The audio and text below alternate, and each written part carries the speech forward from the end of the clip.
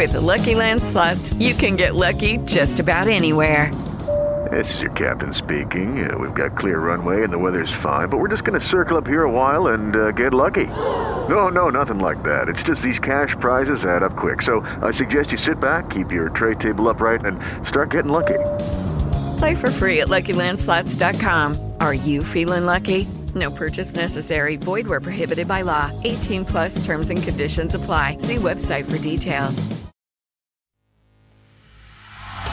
Welcome to Get Connected with Nina Del Rio, a weekly conversation about fitness, health, and happenings in our community on 106.7 Light FM. Good morning, and thanks for listening to Get Connected. No doubt we all need more sleep. But sleep-deprived teenagers in particular, maybe yours, might seem like a patient from a sleep deprivation study. They fall asleep in class, they forget things, they walk around in a cloud.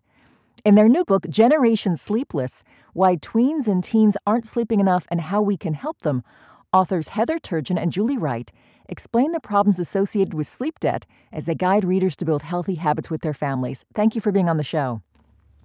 Thank you for having us.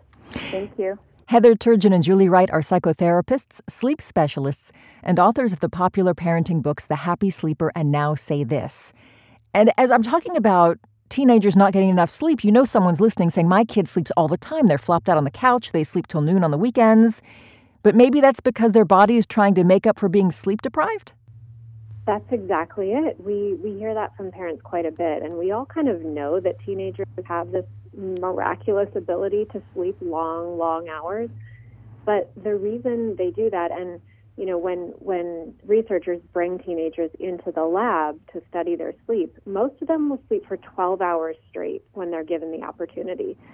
And that's largely because they are accumulating so much sleep deprivation during the week. The average high schooler is accumulating about 2 hours of sleep deprivation every night. So yes, when they're given the chance, they will really go for it because they're missing so much. If they are on a regular schedule, how much does a teen need? And again, you've kind of mentioned it, but how much do they get on average? Parents are often surprised to learn that the optimal amount of sleep for a teen is between 9 and 10 hours, whereas, you know, we identify 8 hours as adequate. And by high school, the majority of teenagers are only getting about 6.5 on school nights.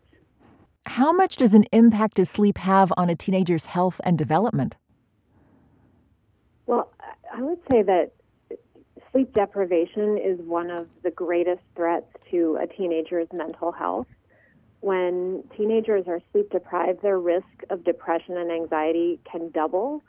The chronic stress that the brain is under and the accumulation of basically what you can think of as toxins in the brain, it alters the way that the brain sees the world. It alters the way that kids feel so drastically. So it really, I think mental health, and right now we're seeing that teenagers, especially after the pandemic, are really in a place where they need support with mental health. And sleep deprivation is one of the number one factors that is contributing. One of the anecdotes we heard a lot during the pandemic was that people were actually, in some cases, doing okay because they didn't have to get up as early for the commute, that sort of thing. How did parents and kids sort of manage the pandemic when it comes to sleep? We heard exactly what you just described happened early on in the pandemic, as teenagers could just sort of roll over in bed at 1 minute to 9 and turn on their Zoom, so they didn't have to get up so early and commute to school. But what happened as the pandemic went on is that teenagers tended to stay up later and later at night. They used more technology. They didn't come outside and get the cues from the sun rising in the morning or setting at night. So they kind of turned into sort of these like night zombies where their sleep got even worse as the pandemic went on. Funny thing, there's a certain age as adults where we say, oh my God, I can't stay up late anymore because I can't recover as quickly as I could when I was young.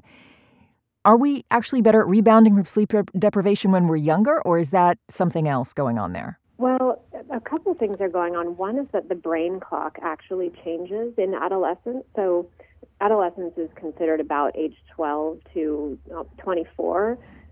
The clock in the brain that controls sleep actually shifts later by about 2 hours during that period of development. And this is why early start times are so they're so harmful to teenagers, because their sleep clock wants to go in the other direction.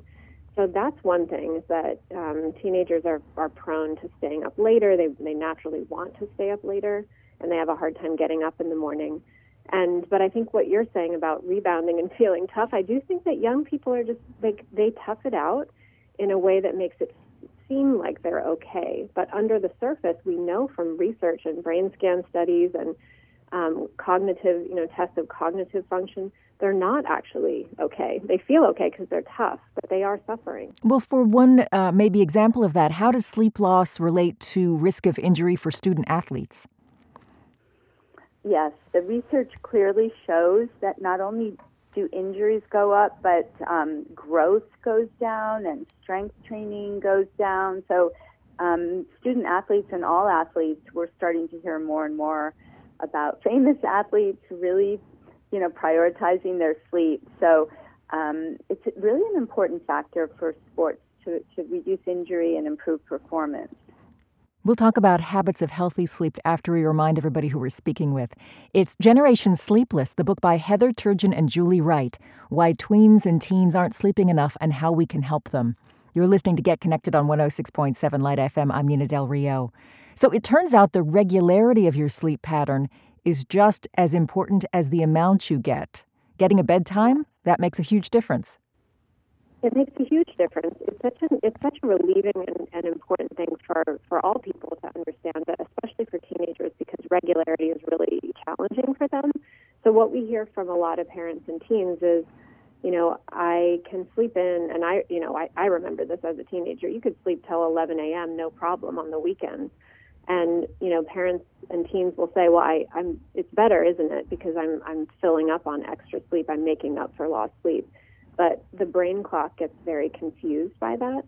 So what we, in the book, and the way we help teenagers kind of split the difference between making up for lost sleep and not throwing off the brain clock, is to have them wake up within 1 or 2 hours on the weekends of when they have to wake up for school during the week. It can be hard to get used to, but and then also getting 5 to 10 minutes of sun when you first wake up on the weekends and during the week. What does seeing sunlight early in the day help with? Yeah, this is one of the things that's so interesting to learn. When we wake up and are exposed to real sunlight in the morning, it pushes go on our internal clock, and it sends signals to our brain to say melatonin go down, cortisol rise. Melatonin makes us sleepy, cortisol wakes us up. So without that early morning real sunlight, we still feel like we're half asleep. So it does all those things. And the other thing is it makes it easier to fall asleep at our normal bedtime, because our sort of pressure to sleep starts to grow right at that moment. And by the time bedtime comes around, we're ready to fall asleep. On a similar note, at least in my brain, is exercise early better in the day or later in the day?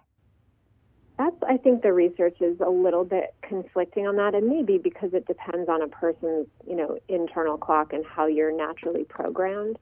But it's a good practice to try to wind down at least 2 hours before you go to bed, because sleep chemistry starts about 2 hours before your actual bedtime. So if you are working out and, running or doing something really active in that time before your bedtime, it will make it harder for your nervous system to wind down. So I think exercise is definitely great for sleep. We know that. But protecting an hour or two before your bedtime is probably good for most people. And that wind down routine, if you're starting at bed an hour before you would normally go to bed, okay, no exercise, maybe no video games or texting. What are some useful things you can do during that time? One of the most useful things you can think about is simulating sunset in your home, because as darkness comes and the lights dim, our bodies release melatonin. So when you combine that sort of dimming, turning off bright overhead lights, if it's winter, closing some blinds and curtains if it's summer, so that your body starts to get the cues that darkness is coming and night is coming, that helps your body start to release melatonin and helps your body prepare for sleep. And if you combine that with, as we spoke about earlier, a regular bedtime, it's like a double whammy. It makes falling asleep so much easier. Sleep associations, I thought this was really interesting in the book. If we're regularly seeing lights or scrolling before we go to bed, why might we be more likely to wake up in the middle of the night? Yeah, this is something that we have been talking to families with babies and little kids, because that's what we've specialized in early on, and this is so important for babies and little kids, the sleep associations. The way that you fall asleep at bedtime has such an impact on the way you sleep during the night, because we all wake up many times a night. We just don't realize it because we don't necessarily realize it, but almost every time we come into a light sleep during a sleep cycle, we have the potential to wake all the way up. And if you fall asleep, texting, or you fall asleep watching a movie, or you fall asleep with a feeling that you need to know what's going on in the news and you're listening to something, when you come into that light sleep later in the night, you're so much more likely to go, oh, wait a minute, where is it? What happened? I'm not sure. I've got to figure it out. So falling asleep in a state of going to your internal thoughts and not reaching out for an external question or strong emotion makes you able to shut down and sleep all the way through the night. What do you do, though, if you wake up in the middle of the night and you feel wide awake? Yeah, it's such a great question.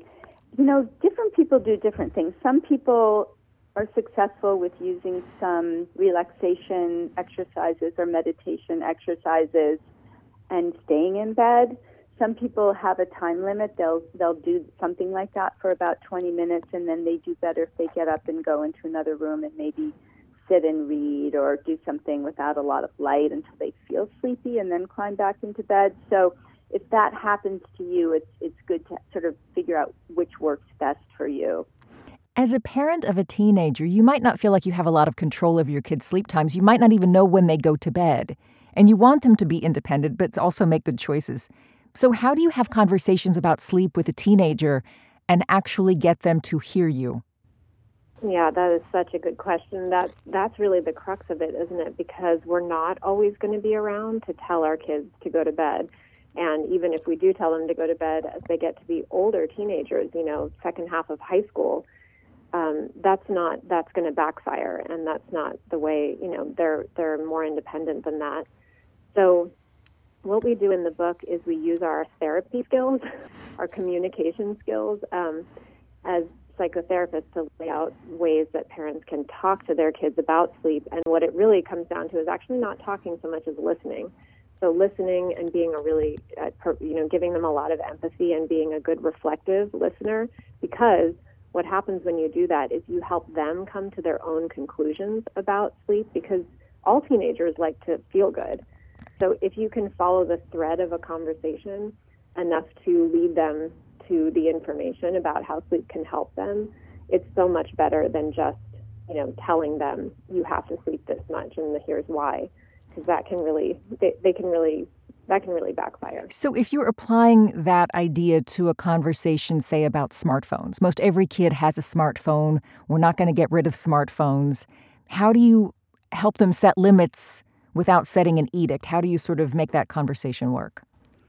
Yeah, like Heather was saying, if you start by listening and you start by being empathic about things that they care about, and you help them come to the conclusion that they would really like to feel better, then you can start to explore ways that perhaps the family can start to make change. You can talk a little bit about your own sleep and the habits that you'd like to change, and you can propose some family rituals around parking devices in rooms separate from the bedroom, and helping your teenager with the lighting in their room, helping them have a cozy place to sleep that isn't also associated with homework and hanging out. So if you're part of the team rather than a sort of a nagger, it helps enormously to start to change those habits. We also talk about how to change habits by increasing friction for the things we don't want to do and decreasing friction for the new habits. So, setting an alert to start wind down, setting an alert to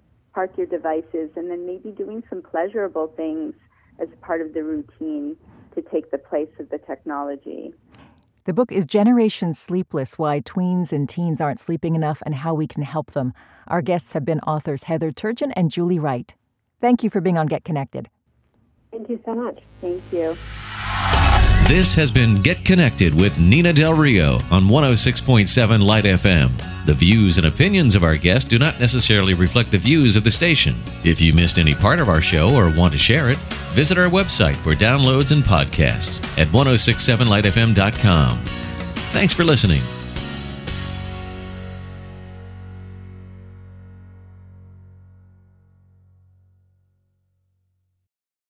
Step into the world of power, loyalty, and luck. I'm gonna make him an offer he can't refuse. With family, cannolis, and spins mean everything. Now, you wanna get mixed up in the family business. Introducing The Godfather at ChumbaCasino.com.